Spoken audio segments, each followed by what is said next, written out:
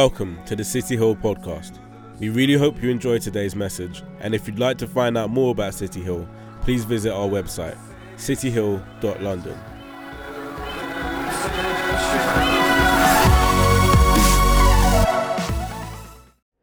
The main topic today is, the context of it is to do with one of Jesus' biggest speeches in the Bible.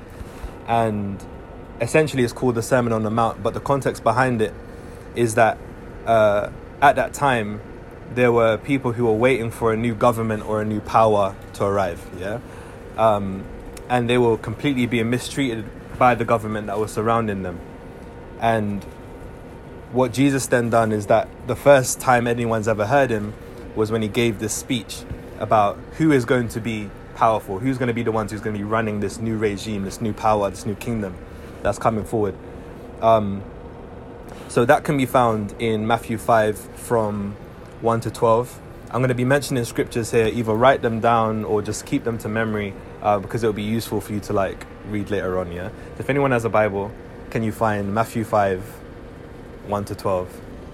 Seeing the crowds, he went up upon the mountain, and when he sat down, his disciples came to him. And he opened his mouth and taught them, saying, Blessed are the poor in spirit, for theirs is the kingdom of heaven. Blessed are those who mourn, for they shall be comforted. Blessed are the meek, for they shall inherit the earth. Blessed are those who hunger and thirst for righteousness, for they shall be satisfied. Blessed are the merciful, for they shall receive mercy. Blessed are the pure in heart, for they shall see God. Blessed are the peacemakers, for they shall be called sons of God. Blessed are those who are persecuted for righteousness' sake, for theirs is the kingdom of heaven. Blessed are you when others revile you. Blessed are you when others revile you and persecute you, and utter all kinds of evil against you falsely on my account. Rejoice and be glad, for your reward is great in heaven. For so they persecuted the prophets who were before you. So here you have Jesus basically mapping out the types of people who are going to be rulers of this new kingdom. And he kind of lists out all these attributes that you normally wouldn't associate with greatness, right? So he says, blessed are the poor, blessed are those who mourn, blessed are the meek, blessed are those who hunger and thirst, right? He was talking to people who were poor, right? So he was talking to people who had no power in society. It's no, you're going to be the ones who's going to be running this new kingdom. So Andy spoke on one of the blessed people. I'm going to be speaking on all of them today. But what I've done is that I basically grouped them into three different groups.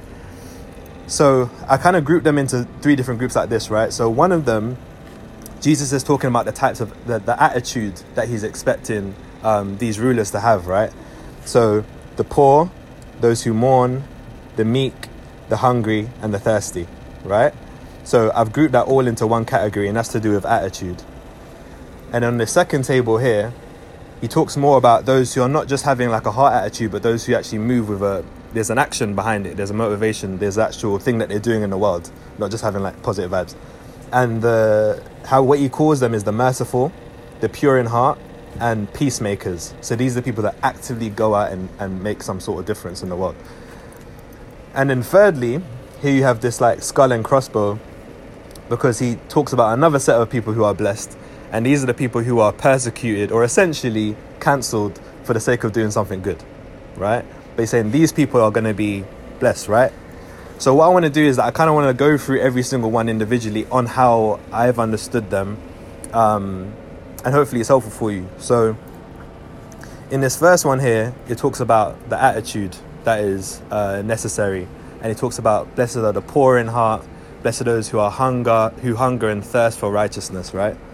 And the picture that he's painting, the portrait that he's painting of us, is the types of rulers who are not really satisfied with the world around them, right? They're not satisfied with the world around them, and they've got an appetite for something a little bit bigger, a little bit larger. So much so that they're willing to sacrifice whatever's in front of them for this new thing. Even though they haven't seen it before, they believe it's worth it, yeah? And they hunger for it, they thirst for it, right? I was thinking about this in terms of like, what does it actually look like to hunger and thirst after righteousness? And I realized that some of us have already experienced that. And not only have we already experienced that, we actually practice it. So there's a spiritual practice that we have that talks about being hungry and thirsty for righteousness. And could anyone guess what that spiritual practice is? Fasting. Thank you, Tyler. See, this you need to step up, man. Tyler, come in with the So that's exactly what it is. Fasting, right? Fasting, essentially, for those who don't know what it is or do it regularly, it's essentially you like taking a meal or two or three aside for you to basically focus on spiritual needs, right? There's a spiritual goal behind it. And what I'm understanding is that like fasting is a very interesting feeling, because when you decide that, all right, cool, from 6 a.m. to 6 p.m. I'm not gonna eat anything. I'm just gonna focus on God or whatever. For some reason, you feel extra hungry. So like there's times when I miss a meal. Yeah, there's times when I miss a meal. I might miss 2 meals and I don't feel anything about it. But for some reason, when I'm fasting, like my whole body and appetite is changing. Yeah, I want this food more than I ever wanted it before, right? But then also as well, what I find when I'm fasting is that the decision to not eat food in order for spiritual food also brings about like a kind of mourning. The same way how Jesus says, blessed are those who mourn. It kind of brings about like a lowness and a kind of sadness, right?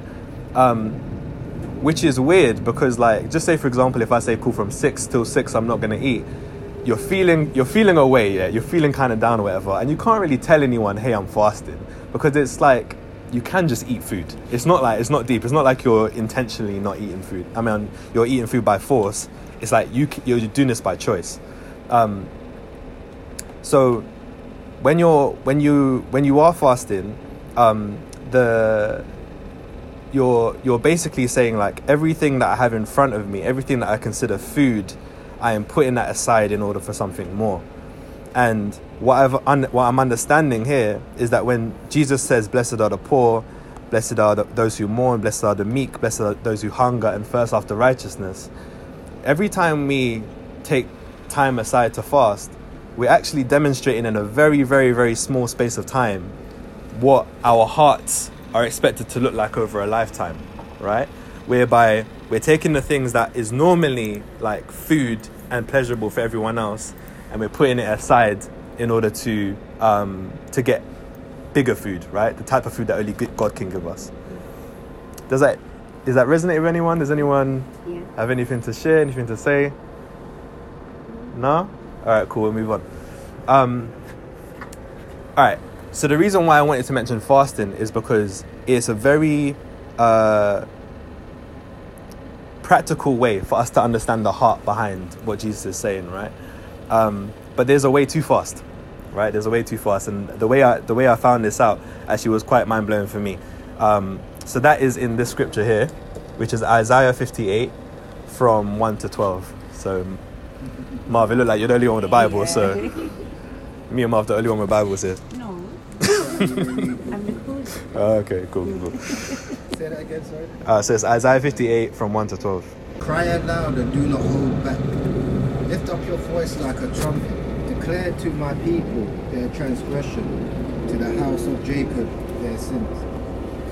Yet they seek me daily and delight to know my ways, as if they were a nation that did righteousness and did not forsake the judgment of their God. They ask of me righteous judgments. They delight to draw near to God. Why have we fasted and you see it not? Why have we humbled ourselves and you take no knowledge of it? Behold, in the day of your fast you seek your own pleasure and oppress all your workers. Behold, you fast only to quarrel and to fight and to hit with a wicked fist. Fasting like yours this day will not make your voice to be heard on high. All right, stop there for a second. So, all right, so here, like, God is essentially saying, listen, I know you lot fast, but I'm not hearing you. Yeah? And I know you fast regularly, but I'm still not hearing you. And the people are basically saying, like, why are you not hearing my fasting? And God's saying that you only fast in order to show someone that you're fasting.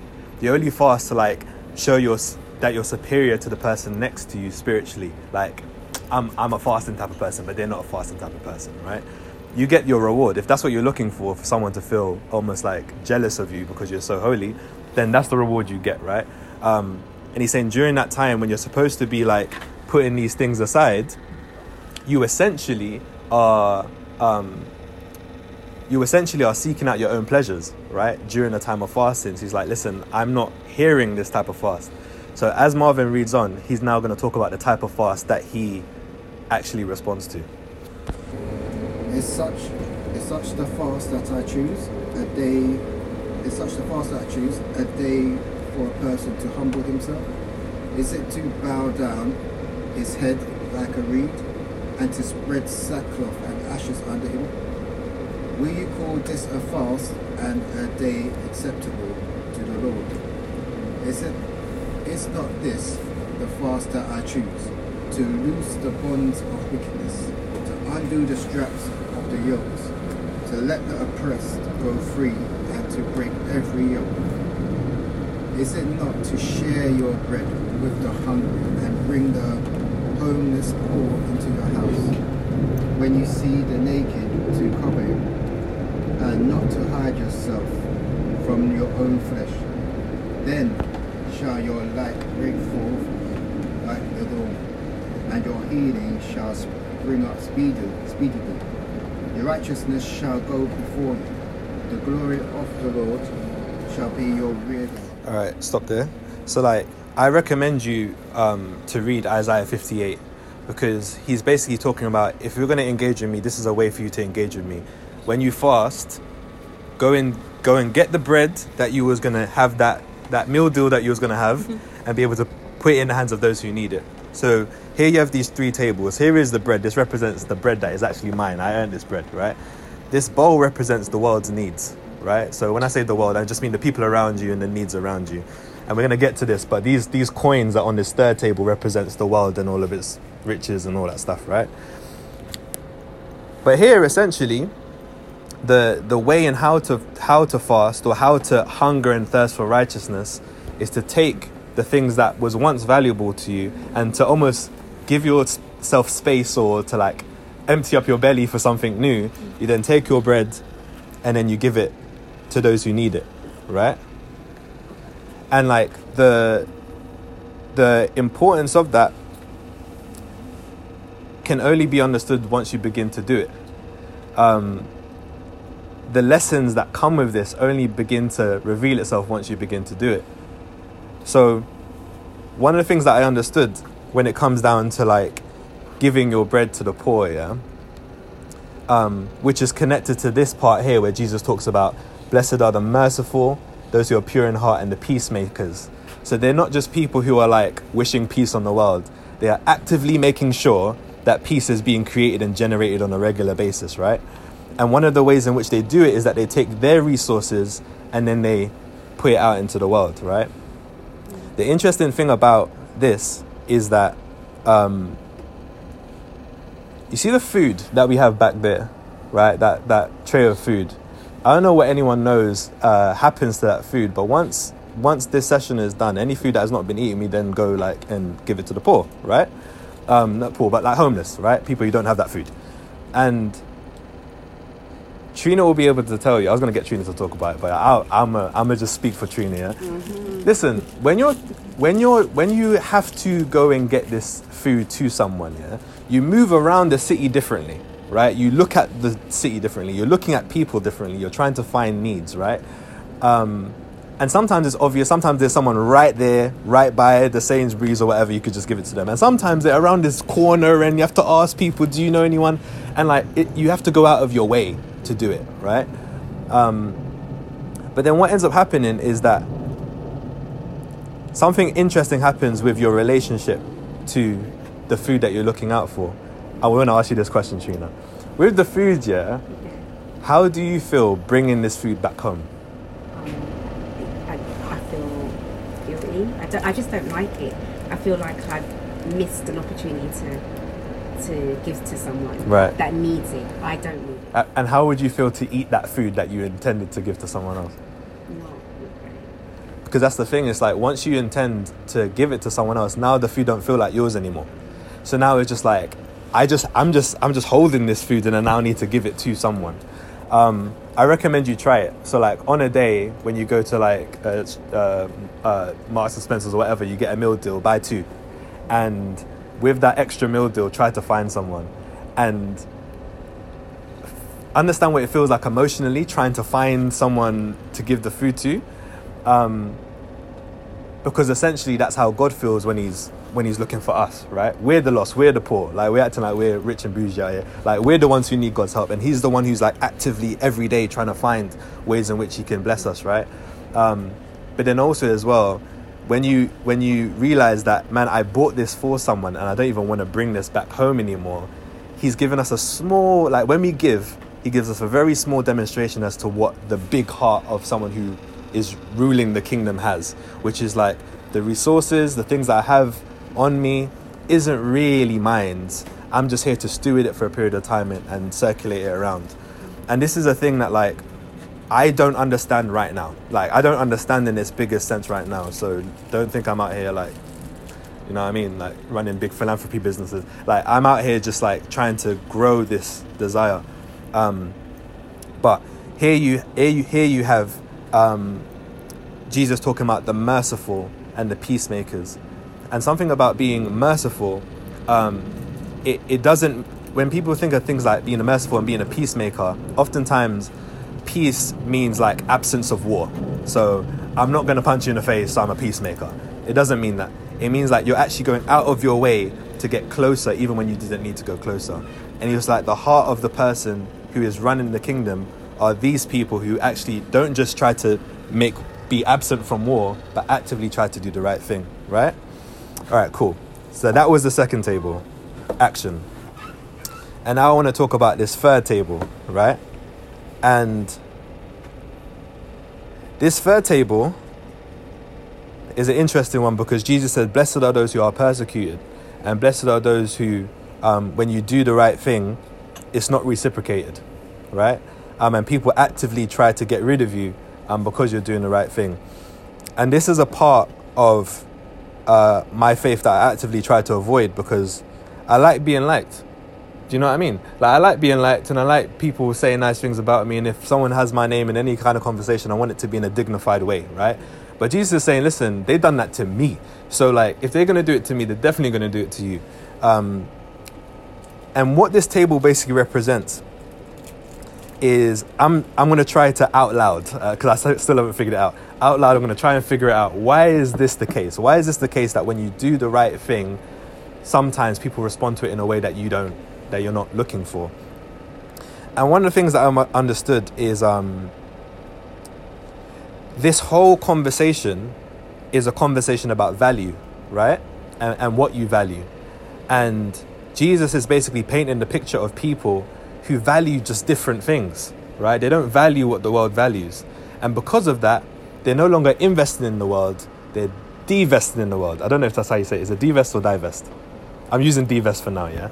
So you're divesting for the world, which basically means that like you're taking the resources out from like all the importance that you gave to the world, you're now taking it out, right?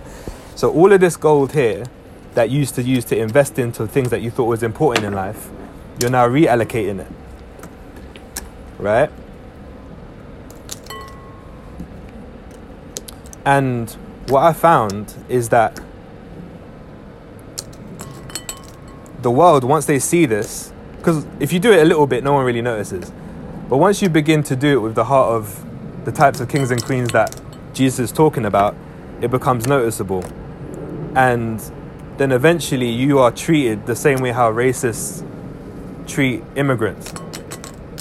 Whereas like they're coming into our country and taking our jobs and taking our resources, right? And then all they have left is this rock. all they have left is this punishment towards you, right? Now, the person who's trying to persecute you doesn't know they're not investing in the world anymore, and I feel that's not how it comes across in their mind. The idea of like you're coming in from a different kingdom, you're divesting and putting it somewhere else, is something that the person would understand on a very quiet level. But if you look into the story of Cain and Abel, I haven't got it here, like just research it. If you look into the story of Cain and Abel, it's the same thing. There's something that communicates. They have a sacrifice that's more acceptable than my sacrifice, right? How it comes out of their mouth comes out like, I don't like the way they dress, or like they're a little bit annoying, or they think they know it all, right? Very small comments, and that then might turn into small jokes. They might not invite you to a function or whatever. But then if you escalate that then turns into what Jesus said, which is like, they're going to kill you, right? But in our culture, we don't get killed. We get cancelled, right?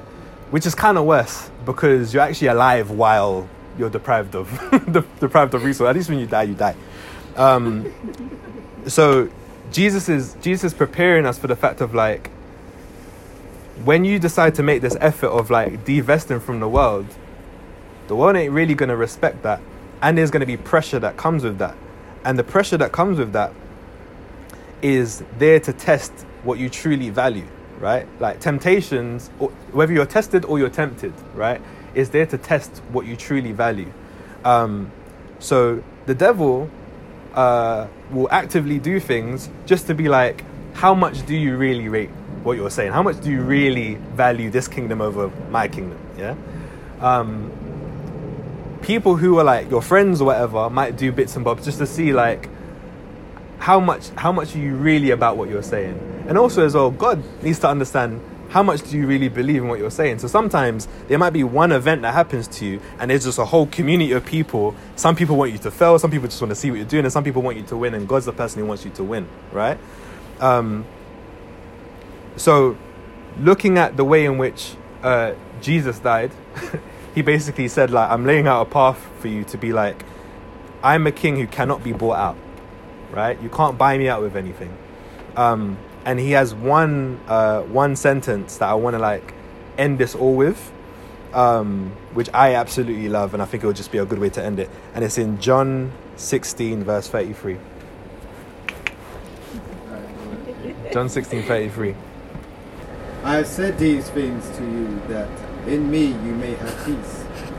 In the world you will have tribulation, but take heart, I have overcome the world. That's beautiful reading, bro. So Jesus basically, this is just before he faced persecution, right? And he's like, listen, like, I'm saying this all to you so you know that this is coming up to you. Honestly, I tried to skip these parts of the Bible because I don't want to hear any of this, but he's like, in this world, you're going to find loads of pressure. You're going to find loads of this, right? And he's like, but take courage because I've overcome the world. And the reason why he's able to say that is one thing that I didn't say about the Sermon on the Mount, or the speech that he gave about this new regime, is that not too long before that happened, Jesus was tempted. He was fasting he was also fasting. I didn't even make that connection. He was also fasting in the wilderness, in the desert, and Satan came up to him and he showed him all these different things: food, power, respect, all the stuff that Jesus was going to get anyway in the long term, but you don't have to go through all the persecution, you have to go through anyone cancelling you. You could just get it right now, right? And Jesus basically done everything in his power and everything in God's power to say, listen, like, I'm not doing that, right? And then it said that he walked in the power of the Spirit. It's only then when he was able to stand on a mountain and say, like, it's the poor who's going to win. It's those who mourn and those who thirst and those who seek after righteousness with the same level that I have. They're the ones who's going to adopt the kingdom. So then when you look at this empty sheet here that used to have bread on it, you realize that those who are poor in heart are poor by choice, right?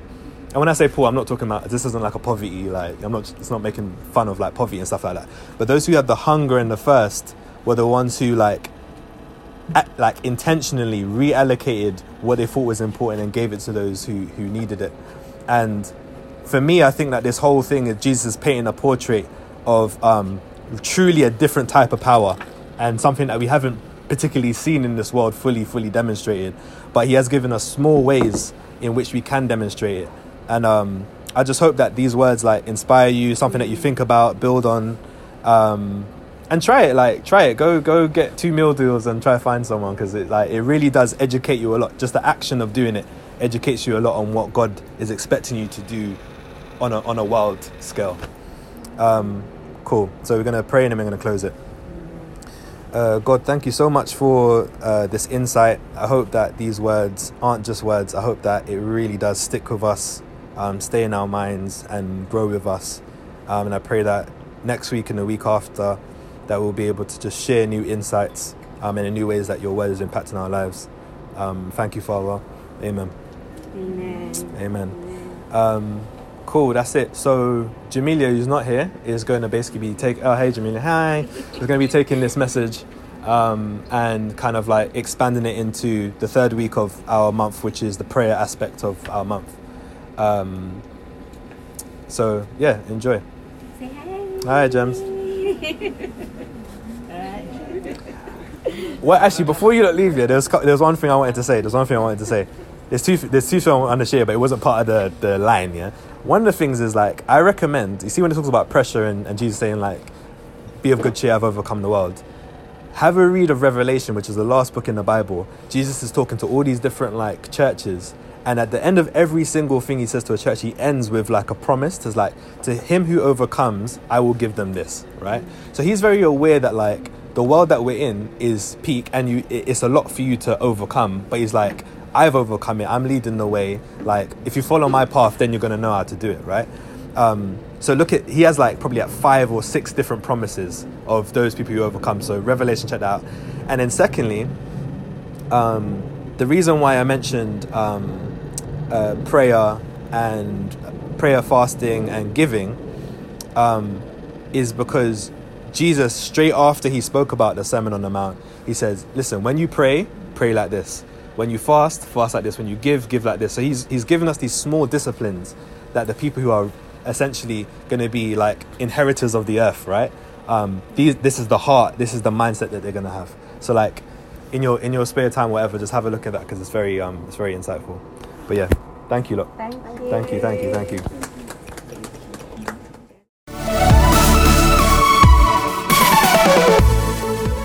We really hope you enjoyed today's message, and if you'd like to find out more about City Hill, please visit our website, cityhill.london. We are the light, we are the light, we are the light.